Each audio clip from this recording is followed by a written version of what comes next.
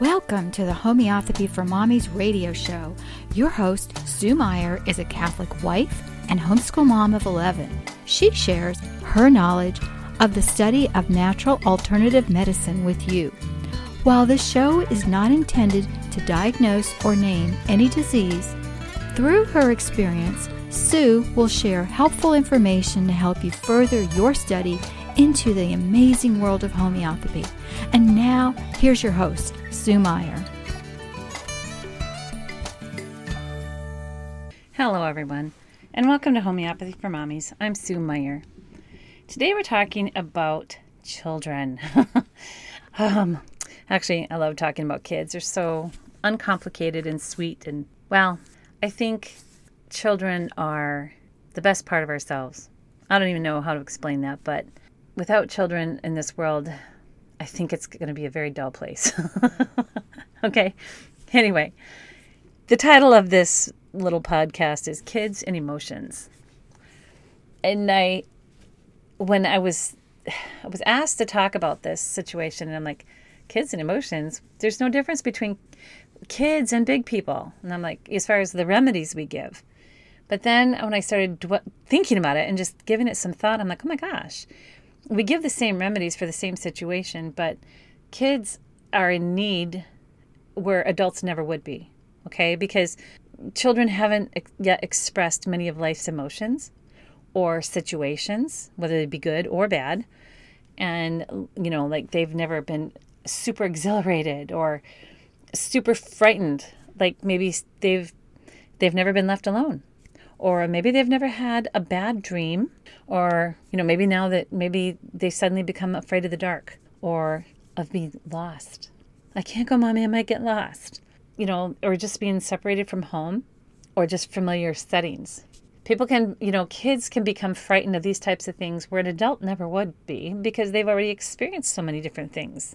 You know, a child can have shock from an accident.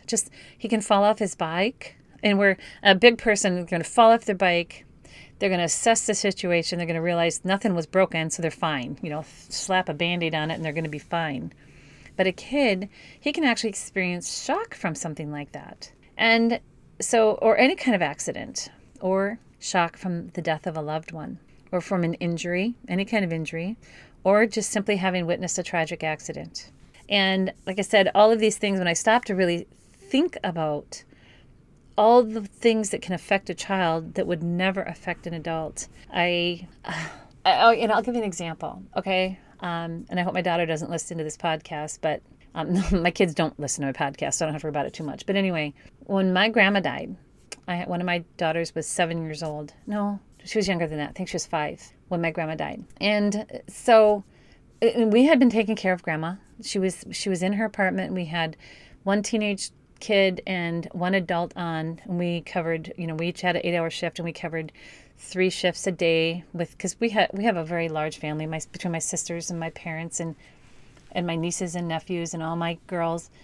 We were able to keep grandma home and take care of her, and she had a wonderful last 4 months. She was chatty right up to the end. She was coherent. She wasn't on any medications, and it was a wonderful time with grandma. And everyone knew grandma was dying. Okay, we talked about it freely. Grandma talked about her childhood growing up, and she told the stories that she wanted the kids to know. She told the stories she wanted us to know. She asked questions about things that she was always curious about. It was a wonderful time with grandma. Anyway, so all the children knew, all the way down to I think I was expecting my 10th child when she died, and so the baby would have been 2, and so then I had a 5-year-old, and so even the 5-year-old understood grandma's dying. They all got to say goodbye to her. The day she died, or was the day before she died, she asked all the grandkids to come and see her, and she gathered them in her room, one family at a time, and she says, "Okay, grandma wants you to go through everything in her apartment, and you get to pick one thing, and you get to call that your keepsake from grandma." And so each of the kids, it was so precious that each of the kids went through her apartment and they got, "Grandma, look what I'm going to keep." And Grandma would say, "Oh yeah." And then she'd tell them a story about that thing. And it was so beautiful. And so anyway, Grandma died, all right? Grandma died that night, and so then we prepare for the funeral. And nothing was a terrible shock because we were ready for it. She literally died a perfect death. I mean, for the family. She did. We all got to say goodbye. We got to give her hugs and kisses, and we love you, Grandma, and we're going to keep praying for you. And just, it was a beautiful, beautiful death. So anyway, she died. We were all sad. We cried. And then it's time to prepare for the funeral. So we get dressed that morning. And I says, we're going to Grandma's funeral. And my 5-year-old looked up at me like, oh, okay. I says, yes. I says, honey, before the funeral, we're going to go see Grandma. Okay. And years later, I mean, she walked up to the casket and she went hysterical. And she started screaming. My mom had to she took her away and she talked her down. And I wish I would have had a dose of aconite for that moment. But anyway, long story short, years later, she says, Mom, when you told me we're going to go see Grandma, I thought she was alive again. See what I'm saying? No adult is going to have that, they're not going to have that feeling. But a child, they literally take things literal, okay? If they hear an adult say something, they take them literal. Have I ever told you guys the story about when the Merv Griffin show was on? I walked through the room, I was 8 years old. And to this day, I don't know who that man was. He's a very famous actor back in the 50s and 60s. And so anyway, I was 8 years old. And so it would have been in the 1970. And Merv Griffin, he tells the audience, okay, give a big hand to the man who invented the smile. And my mom was standing at the ironing board. She was ironing, and I walked through the dining room and where she was at, and because she had the ironing board set up in there and the TV's going on in the living room. And I heard, give a big hand to the man who invented the smile. And I stopped. And I looked and I watched this man come in. Sure enough, he's got a big smile on his face. And like I said, someday I'll remember his name. Anyway, and I just watched this greeting for this man who invented the smile. I stood there and I wondered, well, what did they do before he invented the smile? And then I'm like, oh, that explains why nobody was smiling in any of those old pictures. 8 years old, guys, okay? And I took him literal. It was quite a few years after that before I went, oh my gosh, it was figurative. But I remembered that moment. And kids are like that. They will take you literally. So don't tease them and just expect them to understand what you're talking about. You really have to explain things to them. And so when I said to my daughter, we're going to go see Grandma, in her mind, Grandma was alive again. And, well, she hadn't seen her dead body. So in her mind, she knew Grandma died. But if we're going to go see her, maybe she's, she didn't understand death. So we have to think about the fact that our children really, really have these experiences like this, and we can't belittle them for that either. So how do we cope with this, right? If a child has a loving, caring adult that can explain things to them, if they go into a little shock, then a loving adult with their arms around them and words of, sympathy or explanatory words, that's going to help to pull them out of that little mini shock that they're experiencing. And the reason that kids will go into those little modes of shock or fear is because they don't have the language to put to a situation. So I have a young lady I'm thinking of right now, and there's a family situation going on. And so I was working on her one day. I was doing some cranial work on her, and I asked her, I says, how have you been lately? And she said, sad. And I said, sad. I says, what's been going on? She just shrugs. She doesn't know. She can't tell me. But she knows the word sad. She doesn't know how it makes her feel. She can't explain how it makes her feel. She doesn't know what to do about it. She can't put it into words. But she does know the word sad. In other words, it's not a good situation. It's not a happy situation, but she doesn't know what to do with that. So it's actually been making her ill, okay? And so if an adult, when I'm talking to her, working with her, I don't want to put things in her mind because if I do that, then it could confuse the situation further. I just want her to understand that, it's hard to be sad sometimes, but if you do this and you do that, that might help make you feel better. Or if you can just talk, or if you can just cry when you feel sad, just talk with the words you know about. And I don't give her any words. I just say, just talk with the words you do know. And like I said, and it's okay to cry. And it's okay to, need to go out and run around the house 10 times to blow off some steam. It's okay to do those things. But just help them to understand that it's okay not to have the language. It's okay not to have the words. It's okay to feel sad, but not to harbor it. Get it out somehow, some way, whether it be through activity or tears or a hot tub or whatever, that they need to be able to express that. And I do tell little kids, all the way down to as long as they can understand my speech, I do tell them that it's absolutely okay to cry. It's absolutely okay to feel sad.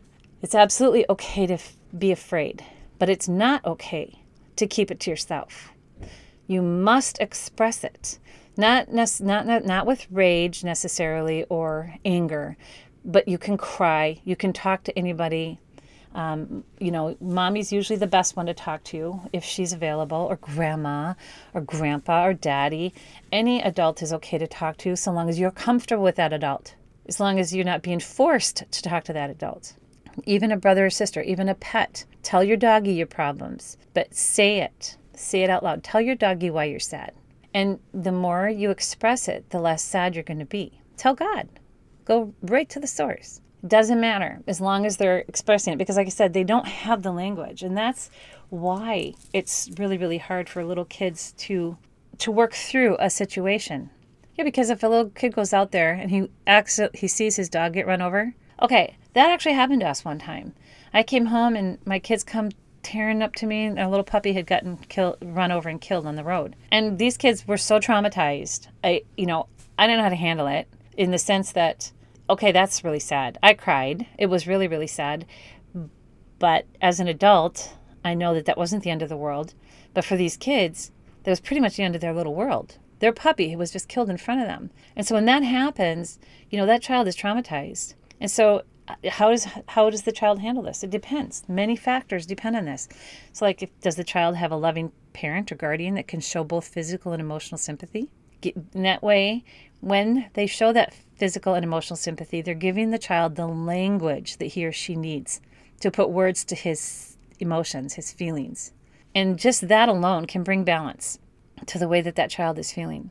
Does the child have a solid moral foundation and the ability to understand the cycle of life and death, of accidents? Things happen. We can't control everything. So when we sit our kids down, we talk to them about these things, these traumas that are occurring, then they can grasp, they get the language, they grasp what the reality of that.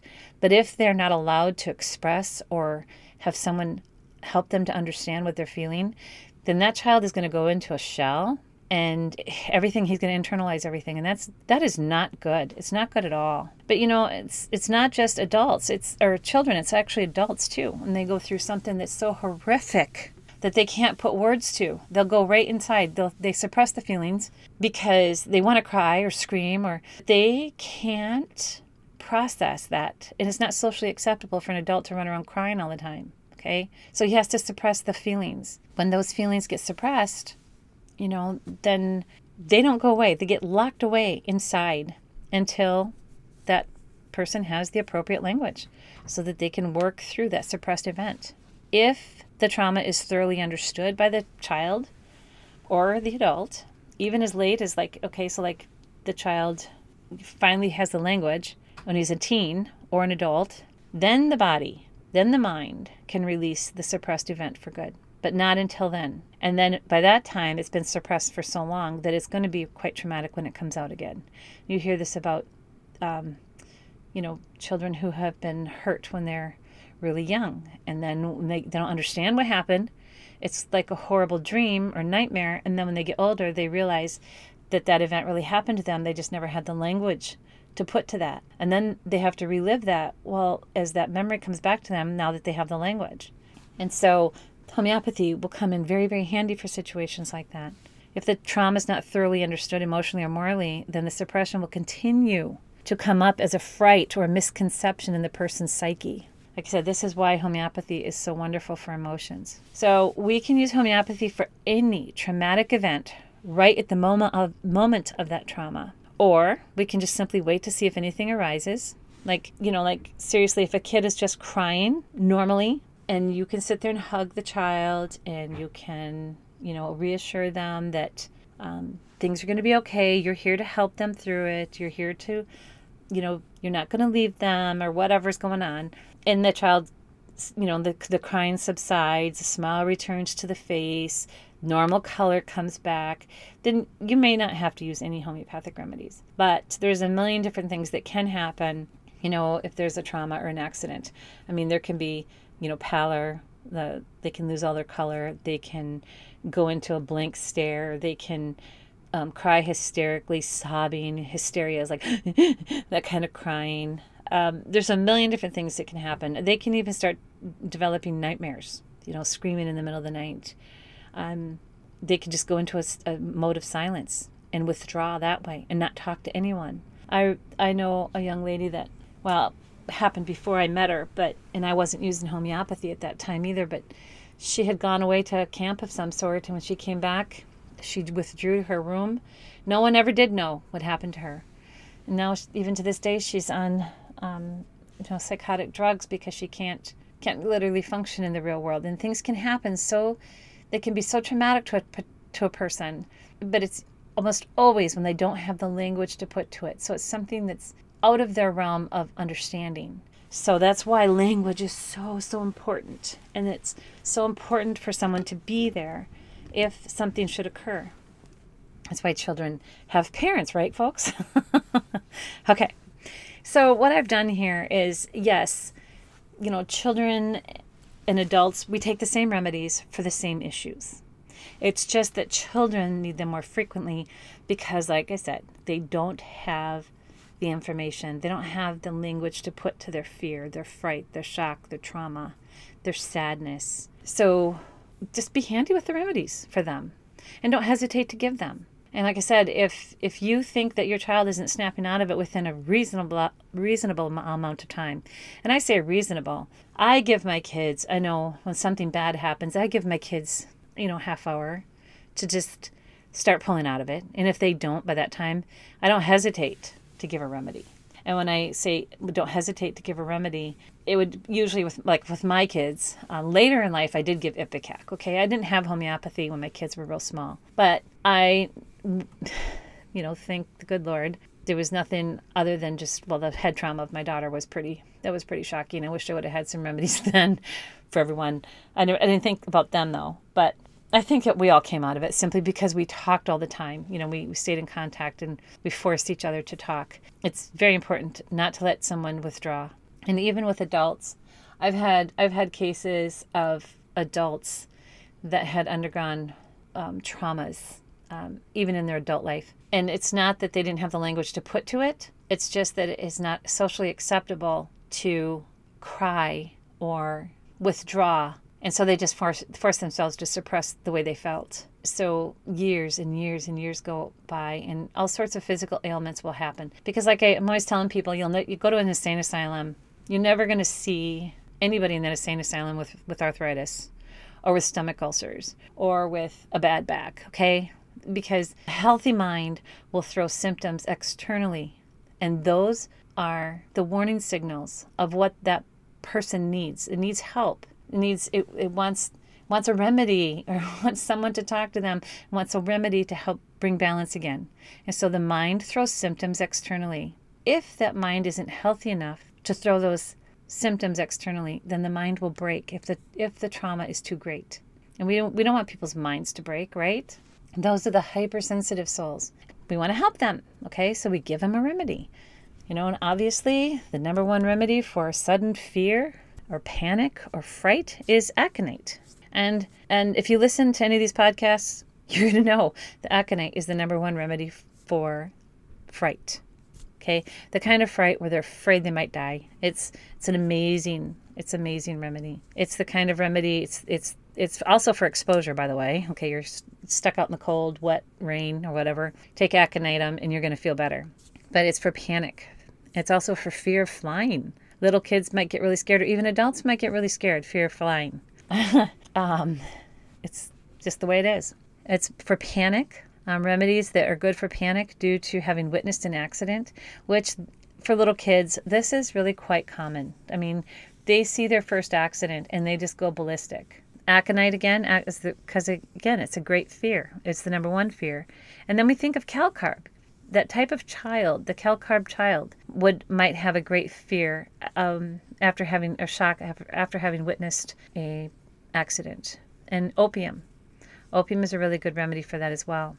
I was actually surprised when I put this together how often opium is mentioned for the type of shock or surprise or panic for people. And then you have people, the surprise of bad news, the surprise of good news. Have you ever seen people like on these shows, like back in the good old days when Bob Barker used to be on, and he'd come on down and these people would just come down screaming. They'd be truly, truly hysterical. And it would take them how long to calm down on the stage, right? The surprise of good news. Kathia, or opium. Fear with diarrhea, restlessness and anticipation. One remedy listed there, and that's Argentum nitricum. That's one of the most popular remedies. It's the sugar poisoning remedy. That's, like I said, fear with diarrhea, stage fright, restlessness, anticipation. Little kids that get so excited that they get to go somewhere, they get diarrhea, or they have to go potty all the time. I always think of Argentum nitricum. Paralyzing fear with diarrhea, trembling, gelsemium. We say paralyzing fear. Gelsemium is, I think I did a talk about gelsemium once. It must have been, maybe it's on my crash course. But I remember I had a friend, I used to work with her, and I always thought she was so pretty. I was just I was actually in high school. And she was a nurse. And I just remember thinking, she was always so happy, just smiling all the time, and not crazy happy, but just truly, you could just see her cheeks, her rosy cheeks, and she always had a smile for all the patients. And I just admired her tremendously. And then I remember when I got to meet her husband, I was a little bit older, I got to meet her husband, and he was just as sweet. Anyway, years went by, and I can't remember where he worked, but the next time I seen him, and he was a young man, he must have been like maybe 40, and he had gone from brown hair to completely white hair overnight. Completely white. So anyway, can't remember what somebody said. Something had happened to him. It was a shock. Something had happened, and he actually literally went white overnight. And that's one of the shocks of gelsemium. So if he would have had gelsemium for that type of fear that he had undergone, I don't remember if it was an accident or something. I can't remember. Anyway, he went white overnight, and his hair color never returned.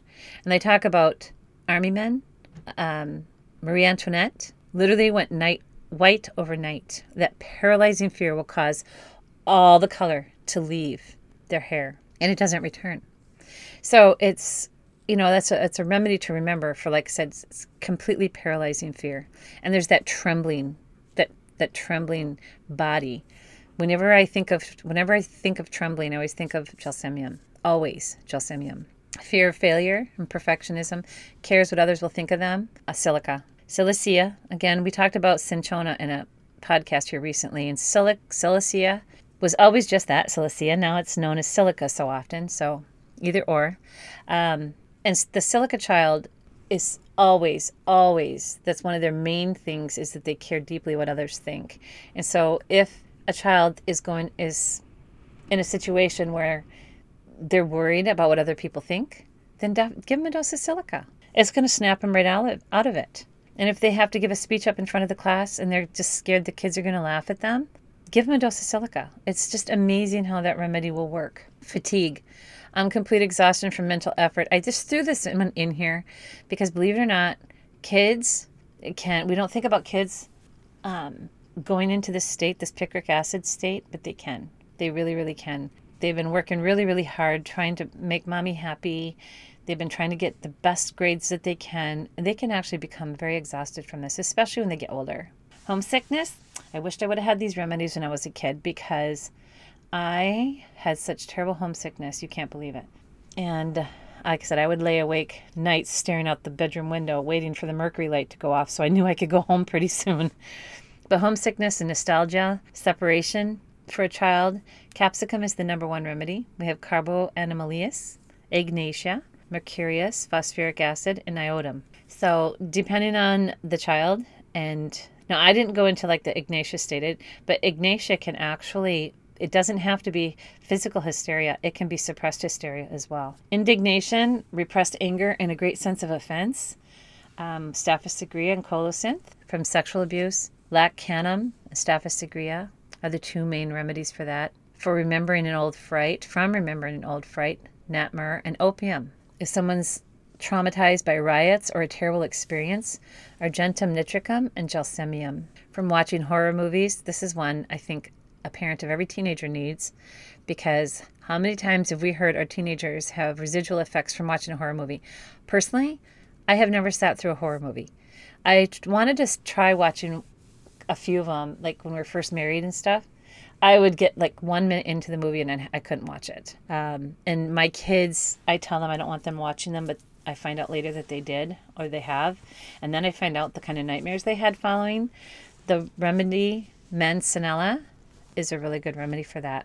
From being the victim of theft or fears, the loss of material things, or fears poisoning, arsenicum. We say the feeling of being a victim of theft. I always think of older people who they start to get really paranoid that somebody's stealing from them, that intruders are in the house, or somebody came into the house and stole something. I always think of arsenicum. But little kids can think that too. They can say, "Hey, I think somebody took my stuff. Half of my stuff is gone." When you hear your child say that, give them a dose of arsenicum. And that's just going to balance, okay? It's just really, and think about it. Now that you've heard me say this, you're gonna hear children saying this more often than you think. Fact is, you'll hear it a lot. And tell their parents, "Hey, why don't you give little Joey there a dose of arsenicum?" All right.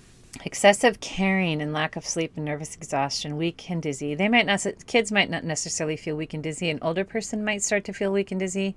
Kids aren't going to say that so much, but excessive caring, calculus is the remedy for that. But little kids can be excessively caring as well. They can actually wear themselves out trying to help mommy when mommy doesn't feel well. That's usually, girls, but boys can do it too. And I'll tell you what, don't hesitate to give your kids this remedy if they are that type of conscientious child, because they can actually go into that state of nervous exhaustion where they're just beside themselves trying to take care of those they love. Another, this is one that a lot of moms are going to say, "Oh, I need that remedy."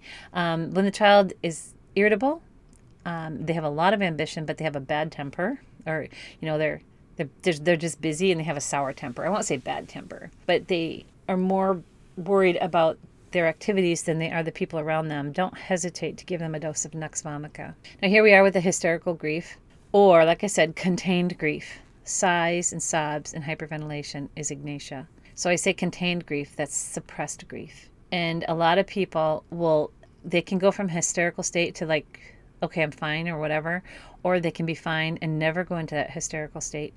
It's suppressed. They need Ignatia so that they can release that sadness. For one who feels responsible for the loss, a protective sense of responsibility is Aurum.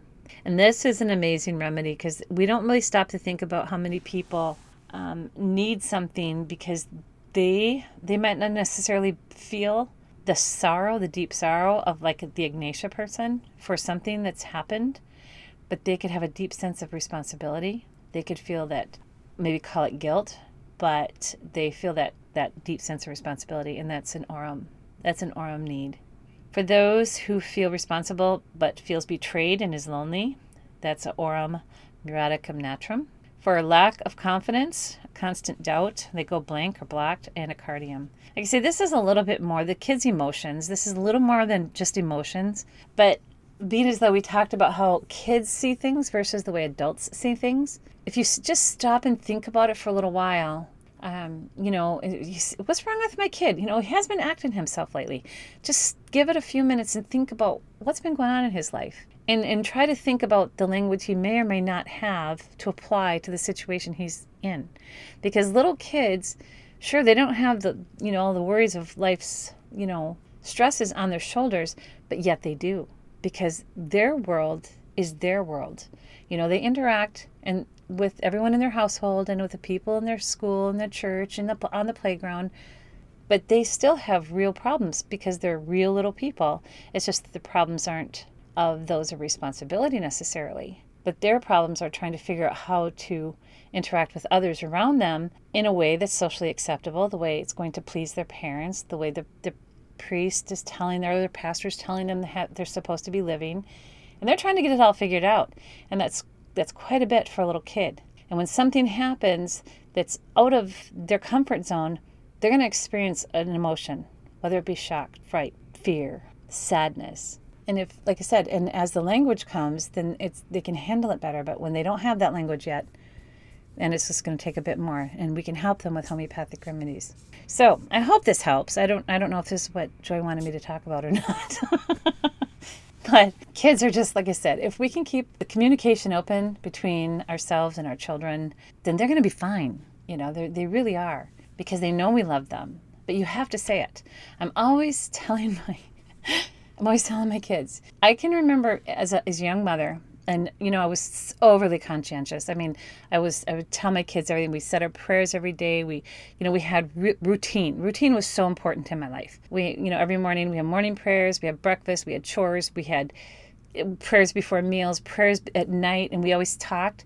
We always had a little family meeting every day, like when all through the summer months. We always made sure we had a family meeting in the morning so that I could explain to the kids everything that needed to be done. We had a hobby farm. It wasn't a spectacular amount of work, but we all had to do our jobs in order for everyone to be able to be done by noon, because my goal was to be done with all the work by noon, whether it be the laundry, the cooking, the baking, the supper in the crock pot. Laundry had to be done, and animals fed, and everything had to be done so that we could play.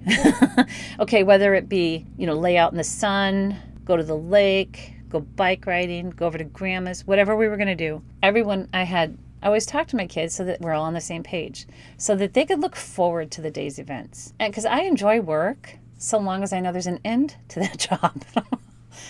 And I assume everyone else feels the same way. Anyway, so open communication is very, very important. And that little family meeting time also gives kids a chance to express their grievances. Hey, why do I always get stuck doing that? Because you're good at it, honey.